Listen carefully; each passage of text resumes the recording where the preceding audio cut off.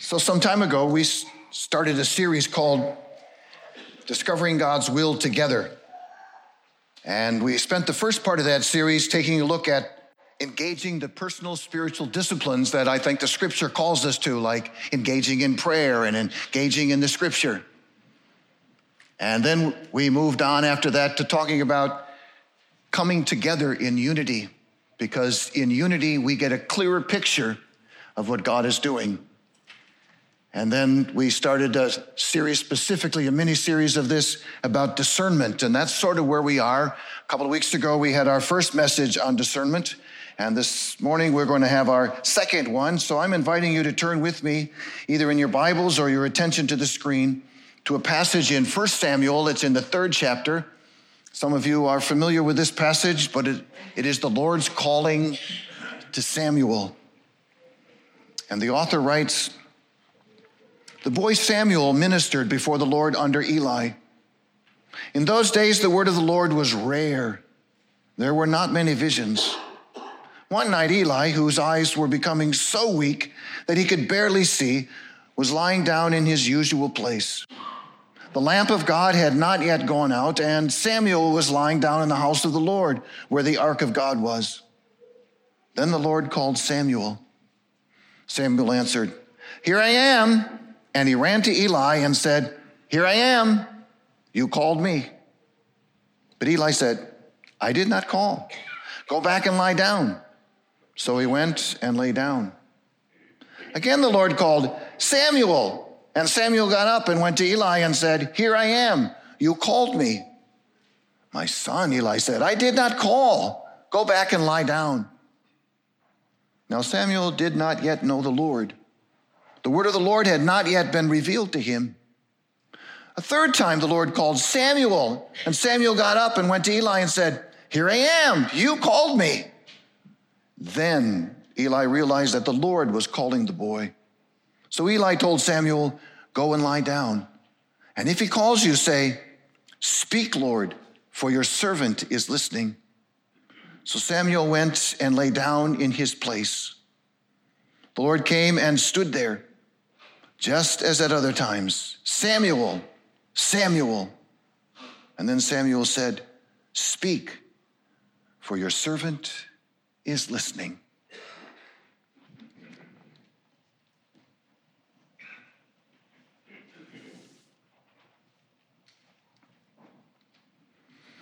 Some of you have had the opportunity, the privilege to travel abroad. And while some people crave the adventure of going it alone, a guide can be very helpful.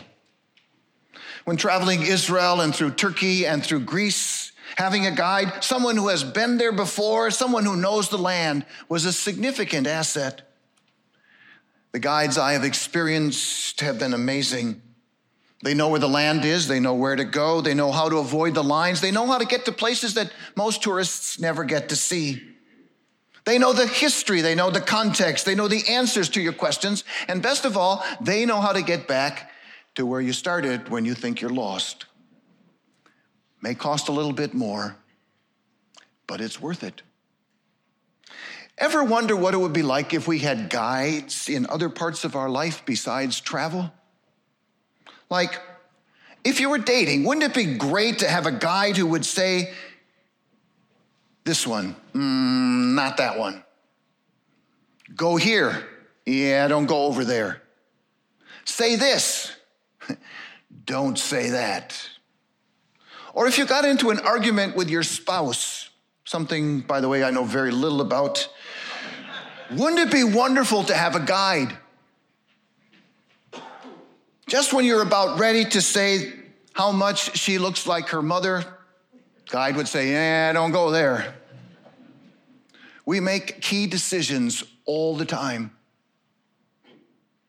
Making a bad decision can have very damaging results. Wouldn't it be great if we had a reliable guide that would be able to get us through those twists and turns of life? And the Bible says we do. The Bible has some very remarkable names and ideas and pictures for us of this guide. On some occasions, he is called Redeemer or Creator or Judge or Comforter. The Bible reminds us that our God is experienced.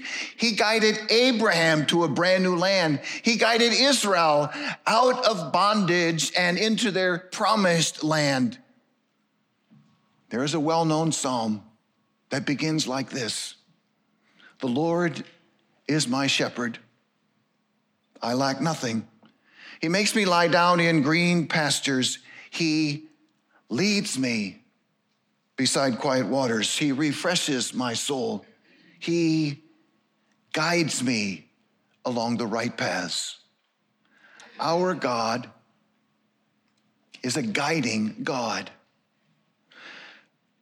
But his guidance sometimes seems confusing to us.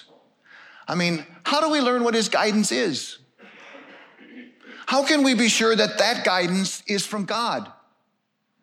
Why do some people seem to discover God's guidance so easily and other people seem to struggle with it, and there are still other people who are convinced they have never ever heard a word from God? Why is it that some faith traditions talk about God's guidance a lot, and some faith traditions never seem to mention it at all? What if we could learn to recognize when God is speaking, to hear what God is saying? It would be helpful.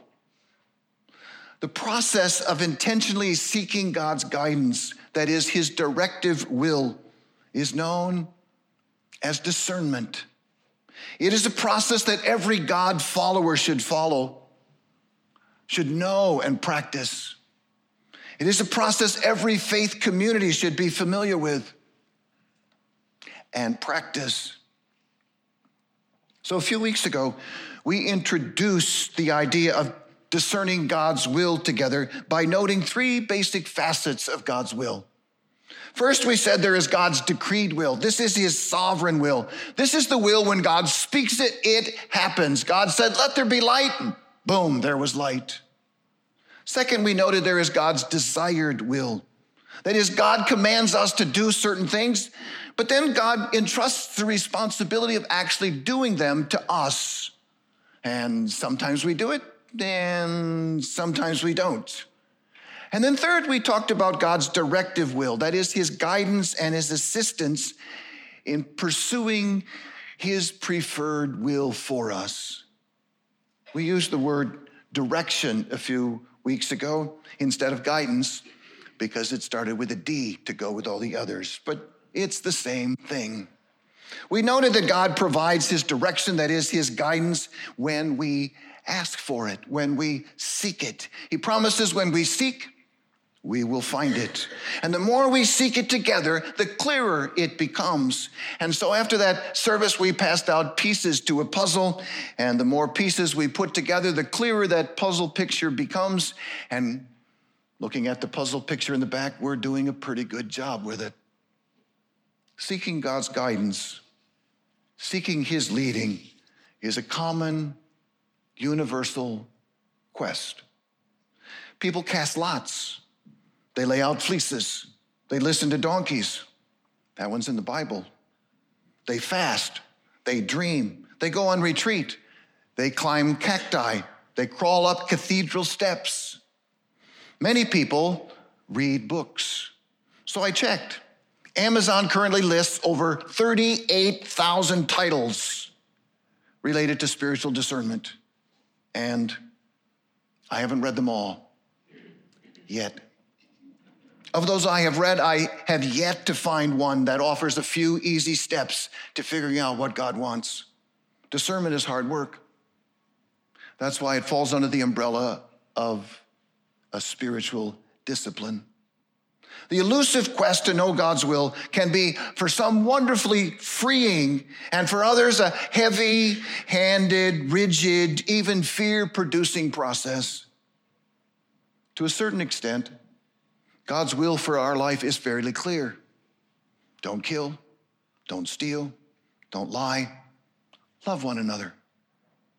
In other issues, God's guidance seems a whole lot less clear. God's will is not primarily, please understand, about whether you should take the job in Hudsonville or in Holland. It's not whether you should marry Jane or Jasmine. It's not whether you should attend Georgetown or some other church, although that one should be fairly easy. God's will is that we should become the person God has created us to be, our true self in Christ. But what does exactly that mean, or what does that look like? God's will is not primarily about whether the worship on Sunday morning should start at 9:30 or at 10, or we should sing mostly contemporary or mostly traditional music, or we should have color or black and white bulletins. No, God's will is that we should be missional, transformational people that he has called us to be, making more and better disciples for Jesus Christ. But again, what does that exactly look like? What does that mean? And so we joined the quest to discover God's guidance, God's will. There's a wonderful story in the Old Testament that we've just read about a little boy called Samuel. He was the answer to his mother's desperate prayer to have a child. And so in her desperation, she promised that if God would give her a child, she would give that child back to God for his service. And God gave her a child, and she gave him back. The text we read tells us that one day the Lord called Samuel. And Samuel thought it was his supervisor. He thought it was Eli, but it wasn't. God called Samuel a second time, and again, Samuel thought it was Eli, but it wasn't. God called Samuel a third time, and again, Samuel went to see Eli, assuming it was Eli that called, and then, only then, 3 times, if you will, then Eli recognized it was God calling Samuel. And so he told Samuel how to go about listening to God. He said, when that happens and when you hear that, you say, "Speak, Lord, for your servant is listening." And Samuel learned what all followers of Jesus need to learn. He learned how to listen for God. You see, God speaks. Samuel knew that he was being spoken to, but he didn't know it was God. He had to learn to recognize God's voice. You and I, too, need to learn to listen for and recognize God's voice. So you look at your son or your daughter, they're sleeping quietly, and your heart fills with love.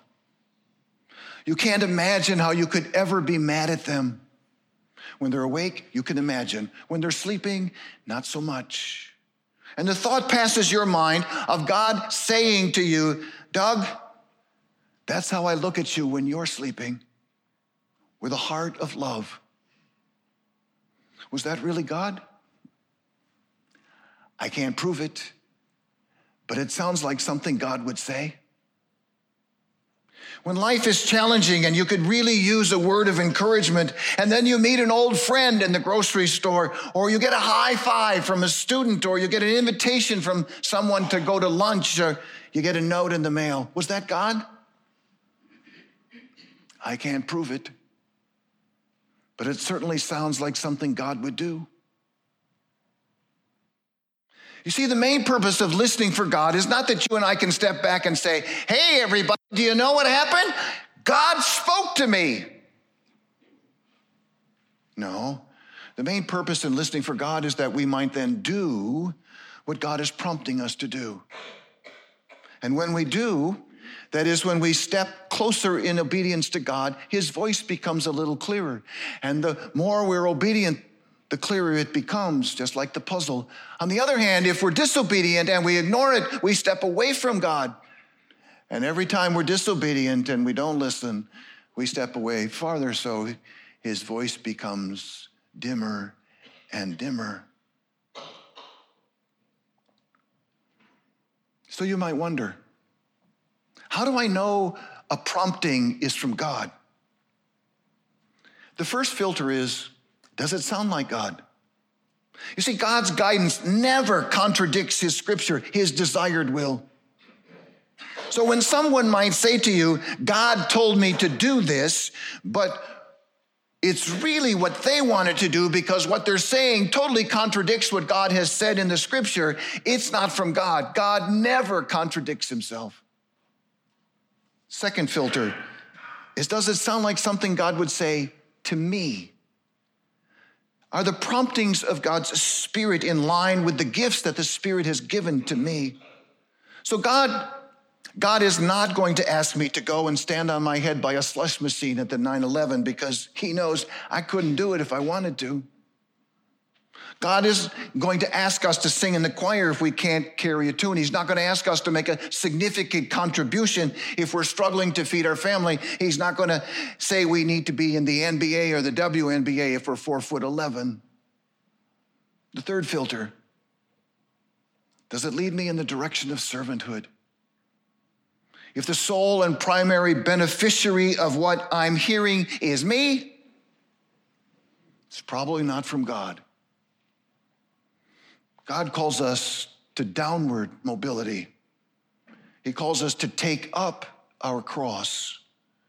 He calls us to serve one another. So what is my role in discovering God's will, in finding his guidance, in discerning his leading? Active listening. Active listening. Second, choosing surrender. Many people assume that pursuing God's will is a lot like making New Year's resolutions. First, we sort of realize we need to make some changes. We need a little more exercise or a little more praying or a little less eating or a little less anger or whatever it might be. And we decide we're going to make that change. And after deciding, we summon from within all of our willpower and our determination because what we've decided to do is not something we really want to do, or we would have been doing it before. But we need to do this because we think it's going to be good for us. And this willpower, we say, which we're conjuring up, is what really separates the strong from the weak. It separates those who have character from those who lack character. It distinguishes between the winners, if you will, and the losers in our mind. And so we assume that we can gather that willpower. We assume that finding God's will, you see, is centered in our mind. It is centered in our will. It is centered in our determination, in our willpower.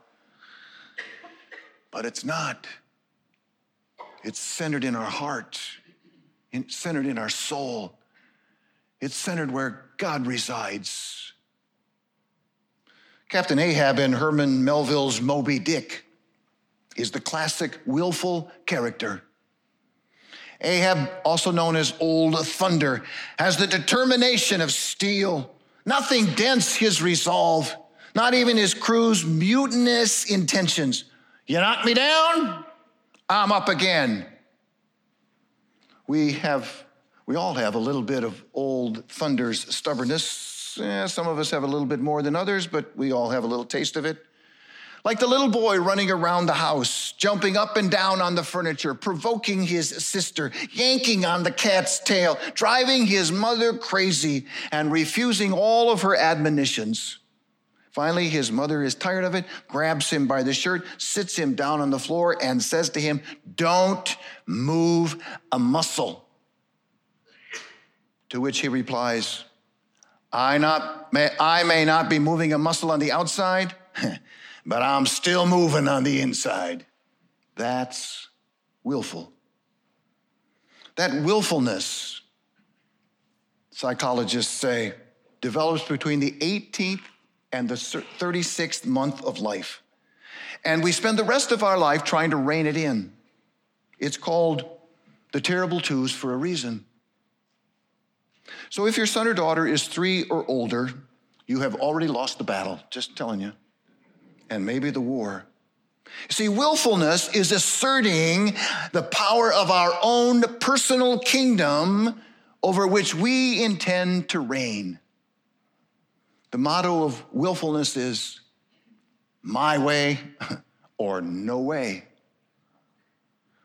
Willfulness believes the lie that the path to freedom and fulfillment is through self-assertion and self-determination, through grasping and holding on and being in charge and being in control.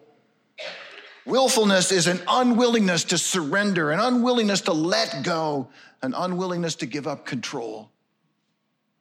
By contrast, Scripture calls us to willingness, to willingness.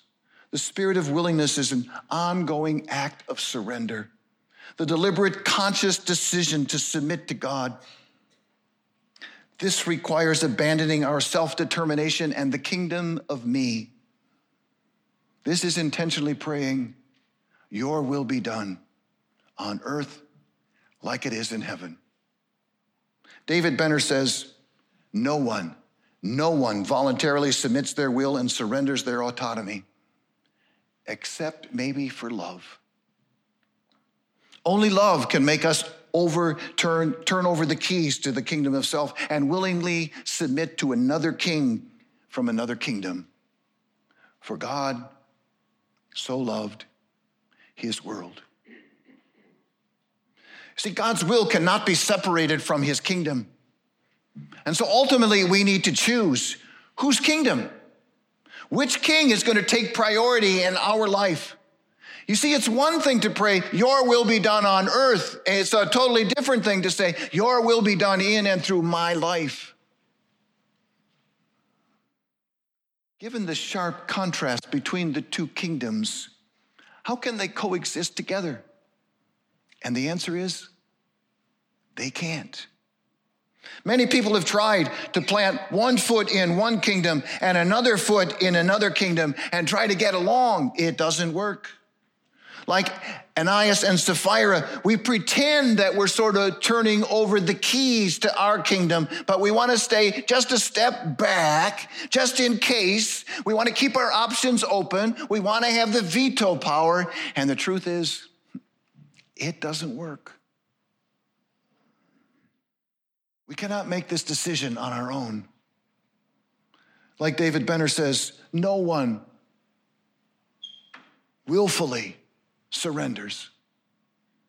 But Jesus invites us to surrender willingly because he loves us. He invites us. He says, come, all you who labor and are heavy laden, and I will give you rest. Shoulder my yoke, and you'll find rest. Ask Jesus to make God's will your will, his priorities your priorities, his heart your heart. Only his love can transform our willfulness into willingness. Following a guide requires a high level of trust. A great guide will take you where you did not plan to go, to see things that you didn't know existed, things beyond your imagination and expectations. When we are convinced that we have received a word from God, the only response is yes. The only response is to follow. The only response is to obey. So what is my role in discovering God's will?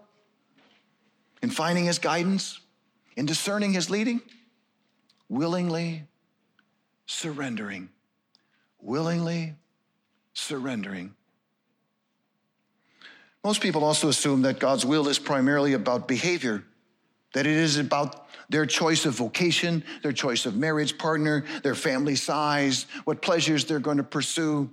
So once they have a spouse, and once they have children, and once they have their house, and once they have a job, seeking God's will for most becomes less important and significant to them. And the truth is, that's a very sad view of God's love. It suggests that his plans for us are really small and limited. God's will is not simply a behavioral code. It's not something we do or we don't do. You see, learning to will God's will begins with attending to his presence. That is, discovering God's will begins by giving God our full and complete attention. Brother Lawrence was a 17th century monk who spent his entire life washing dishes and cobbling shoes in the monastery. It is reported that after 40 years of seeking nothing more than the awareness of God's presence, he would write in a letter that he was experiencing God's presence regularly. His approach to that was very simple. I look for God at all times and in all places. He knew when we love someone, we pay attention to them. He knew when we pay attention to them, our love for them grows and deepens. God's will is ultimately about our choosing a love relationship with him, that we're going to put our feet in his footprints. We're going to follow where he leads. We're going to give him our heart and our life, a choice we intentionally need to make over and over again and again. You see, choosing God is not simply a one-time experience. It is often a minute-by-minute choice of willing God's will for us and attending to his presence. Richard Rohr writes, "We cannot attain the presence of God. Truth is, we're already totally in the presence of God. What's missing is simply our awareness and our attention." You see, choosing God is focusing on God by acts of attention and letting go. It is letting God into your moment and then giving that moment back to God. It is an openness to God's divine presence, and then it is consenting to his reign in your heart. It is allowing God's desire to become our desire, God's heart, our heart, God's spirit, our spirit. It is giving up and letting go. Do you trust God enough to let go and let God? Willfulness never pulls us closer to God. Letting go, willingness, always does. So what is my role in discovering God's will, in finding his guidance, in discerning his leading? Practicing his presence. His name was Inigo Lopez. He was born over 500 years ago in a little village in northern Spain. He was the youngest of 13 children. He was no model of sainthood. He was pompous, he was a womanizer, he was obsessed with winning glory on the battlefield. He ignored his father's desire that he should enter the priesthood and instead became a soldier, only to have his leg shattered by a cannonball in battle. While recovering, he requested books on romance and chivalry. But the only books they gave him were books on the love of Christ and the lives of the saints. And as he would write, he says, "I eventually felt the call to the devoted life." No doubt because it was one of the very few that was left to him after his injury. But anyway, he would write a book entitled Spiritual Exercises. That book is still acknowledged as one of the best books on spiritual discernment that has ever been written. We know him better as Ignatius of Loyola. He is the founder of the Jesuits, the Society of Jesus.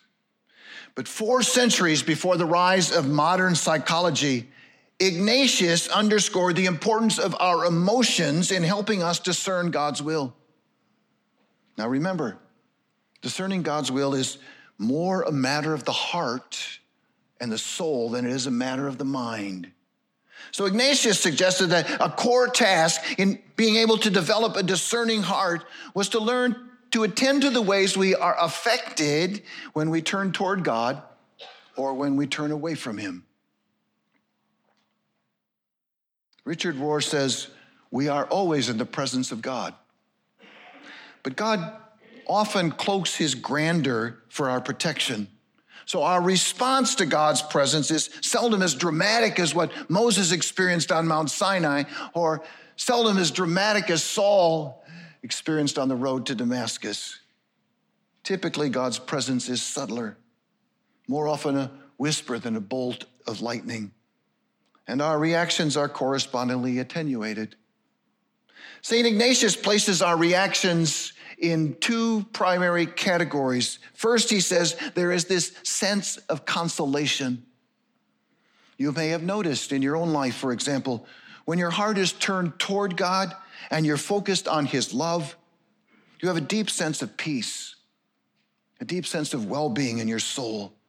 When you are aware of God's presence and love, you are more inclined to be loving and compassionate toward others. When you are aware of God's grace and his truth in your life, your soul feels far more well-nurtured.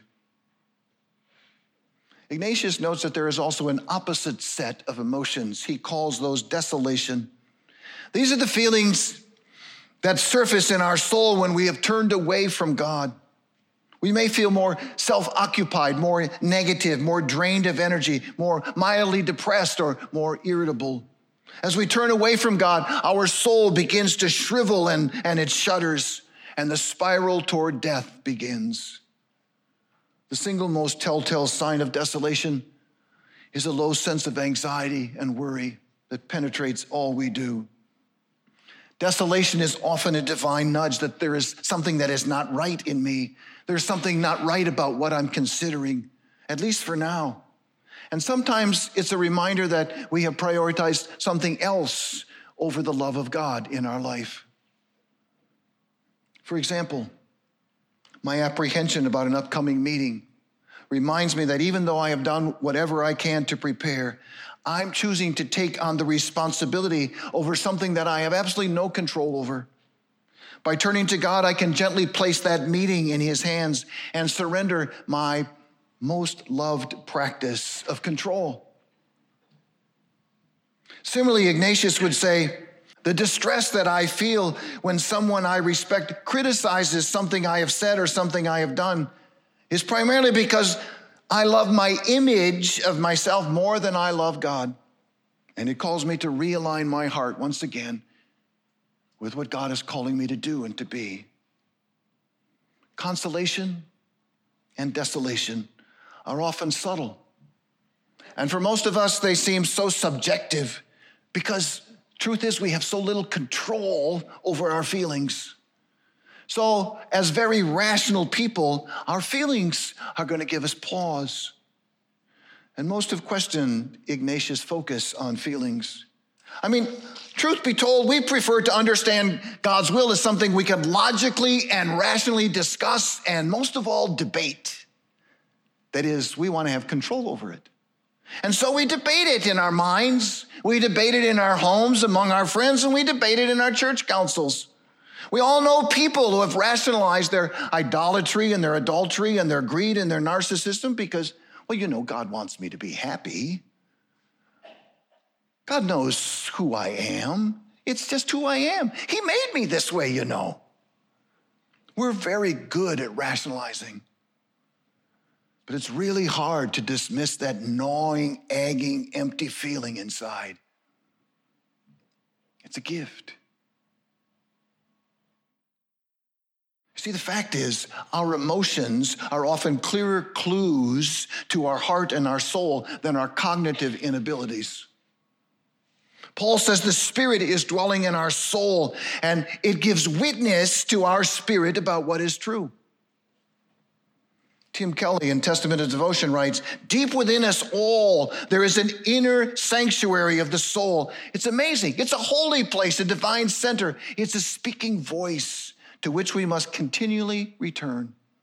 Eternity is in our hearts, not in our head, in our hearts, pressing upon our time-worn lives, warming us with intimations of an astounding destiny, calling us home unto itself. So what is my role in discerning God's will? In finding his guidance? In discerning his leading? Learning to listen to our soul, the place where we know God, where he dwells most intimately with us. And then finally, God's agenda for our transformation is far more radical than ours. You see, most of us would settle for just choosing the right thing. But God wants us to choose the right way. And that requires a total heart transplant. God wants to change our choosing, not just our choice. God wants to exchange our willfulness for willingness. He wants to exchange our rationalizations for a transformed soul. Choosing God's will is choosing his life. Choosing God's will is embracing his love. Choosing God's will is following his plan for us and for his world. It is a plan for abundance, a plan for healing. It is a plan for wholeness. It is a plan for life together in his kingdom. Henry Nouwen was a priest, and he was a teacher at places like Harvard and Yale. He felt guided by God to leave academia and to spend the last decade of his life living in a community with people with severe emotional, mental, and physical disabilities. He was blessed, and he blessed many through his experience. Trevor, a person with significant mental and emotional challenges, was sent to a psychiatric facility for evaluation. And Henry Nouwen called the hospital to arrange for a visit with Trevor. When the authorities found that Henry Nouwen was coming, they asked him, "Can we have a small luncheon? Can we invite some doctors and some clergy and some PhDs to meet with you over lunch?" And Henry said, "Okay, all right." Henry showed up that day. They took him to the golden room where the luncheon would be held. And Trevor was not there. And Henry said, "Where's Trevor?" They said, "Trevor can't come to lunch." Henry said, "Why not?" They said, "Patients and staff are not allowed to have lunch together. Plus, no patient is ever allowed in the golden room." Most people, I think, would respond, "Okay, you're in charge, you set the rules, okay." And by nature, Henry Nouwen was not a confrontational person.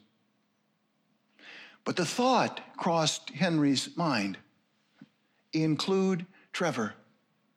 Trevor ought to be here this morning. So Henry had to decide, is that the voice of God?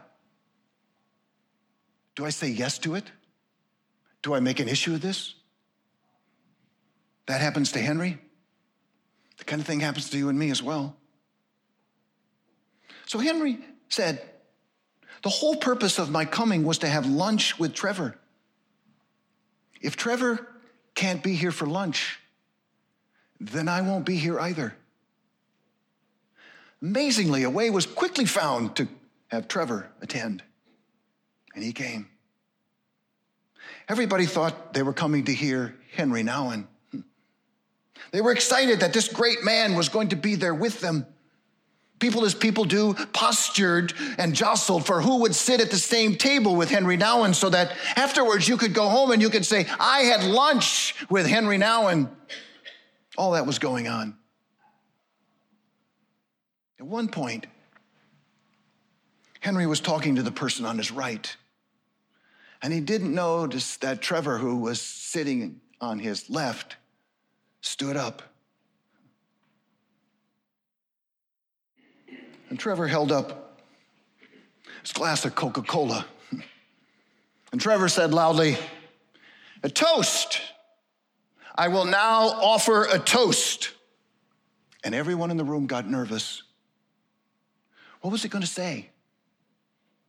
Then Trevor, with his challenges and a room full of PhDs and clergy and doctors, started to sing.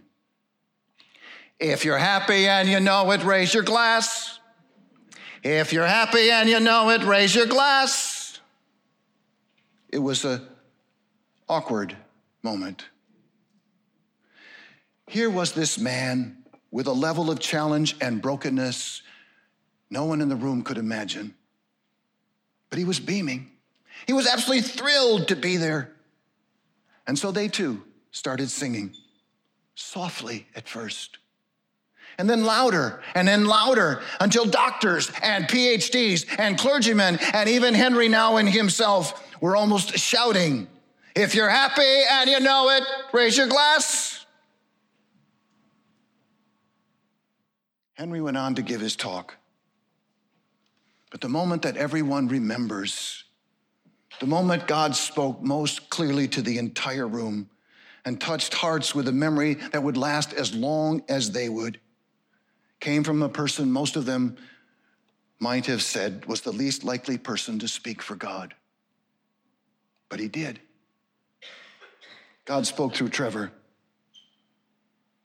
and they all listened. What is my role in discerning God's will? Always choosing life.